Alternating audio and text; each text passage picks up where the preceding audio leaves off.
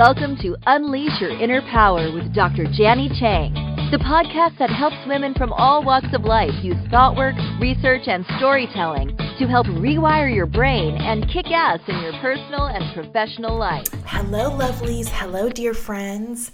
I am so glad to be back. I have been preoccupied with some things at my full-time job, so this has been on the back burner, but I've been writing and thinking about things and doing some reading, and I've been wanting to actually record the podcast and finally got this chance. So I'm just super happy to be here and so grateful for anyone that's tuning in. And as always, please reach out to me. I would love to hear from you, even if it's, just giving me feedback or suggesting a topic for the next podcast. I'd love to hear from you. JannyChang1@gmail.com. Also, please follow me on Facebook and Instagram. I'm Dr. Janny Coach on Instagram. And on Facebook, you can find Dr. Janny Chang, my Facebook page. So I've missed you all. I am just so glad to be here. I have been thinking about this topic for weeks. I've been wanting to talk about anger and when it can be productive and when it can hold you back. So I think for many women, we've been socialized not to express anger. And this creates some patterns of behavior that may hold us back. I was rewatching some scenes of Mean Girls. It's a movie that was written by Tina Fey, based on the 2002 book by Rosalind Wiseman titled Queen Bees and Wannabes, Helping Our Daughters Survive Cliques, Gossip, Boyfriends, and the New Realities of Girl World. Wiseman said anger is an emotion that tells us something is wrong. That's a good thing when we know how to process it effectively and then communicate it appropriately. Paying attention to the feeling when we have it and asking ourselves a few simple but powerful questions is essential to our well-being, whether we are the ones getting quiet or the ones being mean. So much of the destructive behaviors in Mean Girls, belittling others, being passive-aggressive, talking behind people's backs, trying to control other people's behaviors, these are byproducts of not being able to express one's anger directly.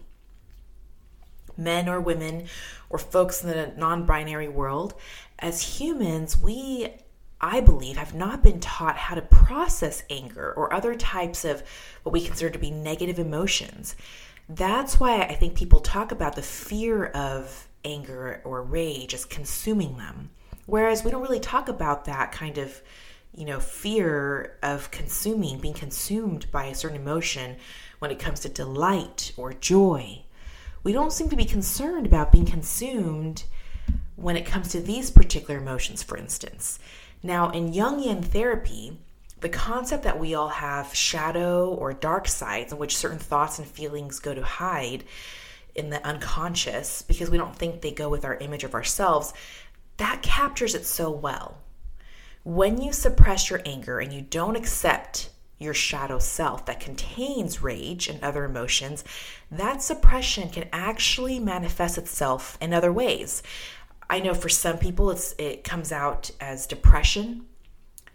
For others, it's actually even more anger at even the littlest things, right? This is what happens when we suppress anger and we don't accept that it's a part of who we are. Now, it's so key to be tuned into our bodies, my friends, because some emotions don't show up as anger right away. I've noticed that for myself, it's these little annoyances that show up in my mind and body that I ignore over time, which then accumulate and then become anger. Let me give you an example of a client I had.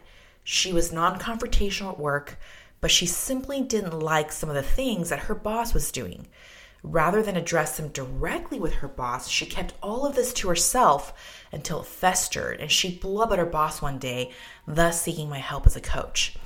Now, how did it start? Well, it started off for her as subtle thoughts and feelings like, ugh, she did that again, right? That thought, and then feeling mildly peeved. Now, her boss did meet with her and asked her many times if things were going okay. she shrugged it off, didn't want to talk about it over and over again. And instead, she complained about it to her coworkers and to everyone else who was actually not in a position to change the situation, right? Those people don't really have power or the ability to change a situation for her. Now, this kind of accumulated anger can arise from what's perceived to be a boundary violation. I'll talk about this later on in the podcast.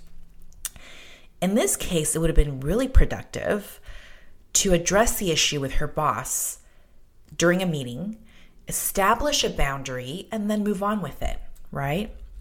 So that's so important to note, my lovelies, because I want to talk a little bit about what anger looks like and how it can be productive in cases of boundary violations. Now, with the case with my client, it was more about allowing anger to fester, and it's starting off with being annoyed and then letting it fester over time, right? When she could have just addressed it, talked about it, established a boundary, and then moved on. And that's actually what mature anger or productive anger can look like. Now, let's talk a little bit about anger when it comes to boundary violations. It's actually productive in many cases, right? Like, say mama bear is looking out for her cubs, a predator is nearby. This activates her sympathetic response, and she activates her fierce anger. This is in response to perceived danger and to what's factual in the situation, right? For her, that's that something is threatening her cubs. And so this anger propels the mama bear to act and protect her cubs, and the stress cycle is completed. The anger dissipates. That's productive. That's also what I consider healthy. Now, some of us have generational trauma that we've inherited, and we may be part of a collective where this anger is justified due to a history of boundary violations, such as exploitation and abuse and genocide. And it is so important to feel and acknowledge that anger is there, not only for ourselves, those of us who are part of this collective or part of generational trauma, but also for others to recognize and to validate that, right? That anger is there and that it's because of this history. Let me explain a bit, right? I call this anger on behalf of others, and it could be a beautiful thing to be honored, okay? It shows that you recognize yourself as part of a group, a collective, that you're not an island unto yourself. It shows that you care about others and you empathize with others. When you're angry that your people or others have been exploited or mistreated or have experienced boundary violations, you're essentially standing for what's right, and you're in integrity with your values. Now, you can sit with this anger and let it fuel you to create change. And this is where I would ask these questions. Is this anger serving me right now? Is this anger helping me create the kind of community I want to see, where people are loved and valued as human beings? Is this anger helping me to get closer to the kind of person I aspire to be? That could include leaders, activists, people within my community, within my family that I deeply respect, who are out there creating change. For me, I always look to Grace Lee Boggs, who is an Asian American activist who fought for change at the very grassroots level with her African American husband, James Boggs, in Detroit. And she just has so much wisdom about how activism has changed over the years. For her, she talked about how protests don't work as well anymore because the nation state is not as strong due to globalization. So we have to look for different ways to find solutions to problems within our communities. And for Boggs, anger, she said, may fuel small rebellions. But that's just short-term thinking, and it doesn't solve problems in the long run. For her, long-lasting change is founded on love. She wrote in her book on sustainable activism, love isn't about what we did yesterday. It's about what we do today and tomorrow and the day after. Notice how that love translates to action to create change in this world. So while anger will help fuel you, true lasting change that we want from society and from within ourselves can only come from love. And just to bring in some science, my loves, being more mindful and letting that anger pass through us, whether it's an immature and unproductive anger or anger that's based on caring about others, just remember that the more we focus on thoughts that lead to anger, it's literally carving out and strengthening this neural pathway in our brain. So we want to ask ourselves, let's go ahead and do a thought download or reflect or ask ourselves these questions. Is this how we want our brain to be structured towards anger? Is this how I want to show up in my life on a daily basis? Because that neural pathway towards anger means it'll become easier and easier over time for me to get angry, because that neural pathway just gets stronger. And so I'd want to ask myself whether whatever source that anger comes from, whether, like I talked about, an immature kind of anger, right? We talked about, one of the clients I had who, didn't agree with a lot of things and didn't communicate this to her boss, right? That could be considered a kind of immature anger and unproductive, or an anger that is productive, based on protecting other people or based on boundary violations on behalf of a collective, right? So whatever type of anger that this is coming from, we have to ask ourselves, is this what we want? Knowing that this kind of thoughts and feelings towards anger does create and strengthen neural pathways in our brain that makes anger even more accessible over time. Okay? Now, if this is not what we want, then I would suggest to practice mindfulness with intention and purpose, because that will help so much, my loves. Daniel Siegel, who's an MD, who's done a lot of research on this, and I believe he's the director of the Mindful Awareness Research Center at UCLA, says that the mind uses the brain to create itself, and the mind and the brain reinforce each other. Research on the brain shows that programming starts really early in life. It also shows how mindful awareness is effective in remodeling your brain and achieving the kind of structural changes that are necessary for change. This is from the book, Your Mind is What Your Brain Does for a Living. So what I'm trying to say is paying attention, being mindful, being aware actually changes your brain's physiology by the kind of energy and information along new neural pathways, so that you can actually change what you've experienced in the past, either as a child or anything in the past in which you have been perhaps strongly geared towards anger. It's paying attention to the present moment. So being mindful means paying attention in the present moment without judgment and with intention and purpose. And it's not simply just being ordinarily aware. When we're ordinarily aware, we might have, negative beliefs. And I think it comes down in the same book, Your Mind is What Your Brain Does for a Living.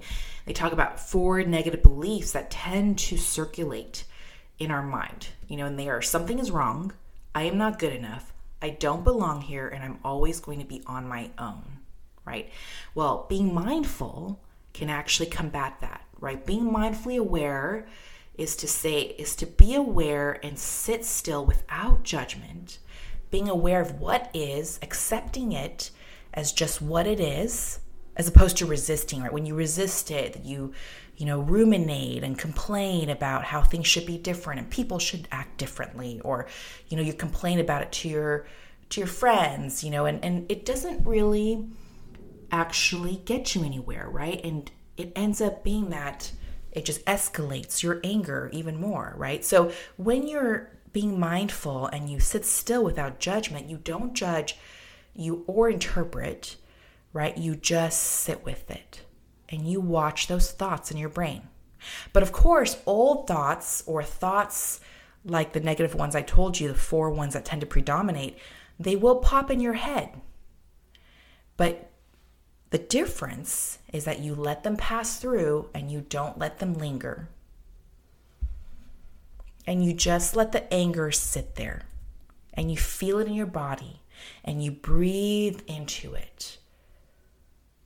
And there's actually a way when you hire a coach, which was so useful when you have a coach, because coaches can help you see blind spots in your thoughts that might be leading towards anger, kind of unproductive anger, or a coach like myself can also help you process that anger.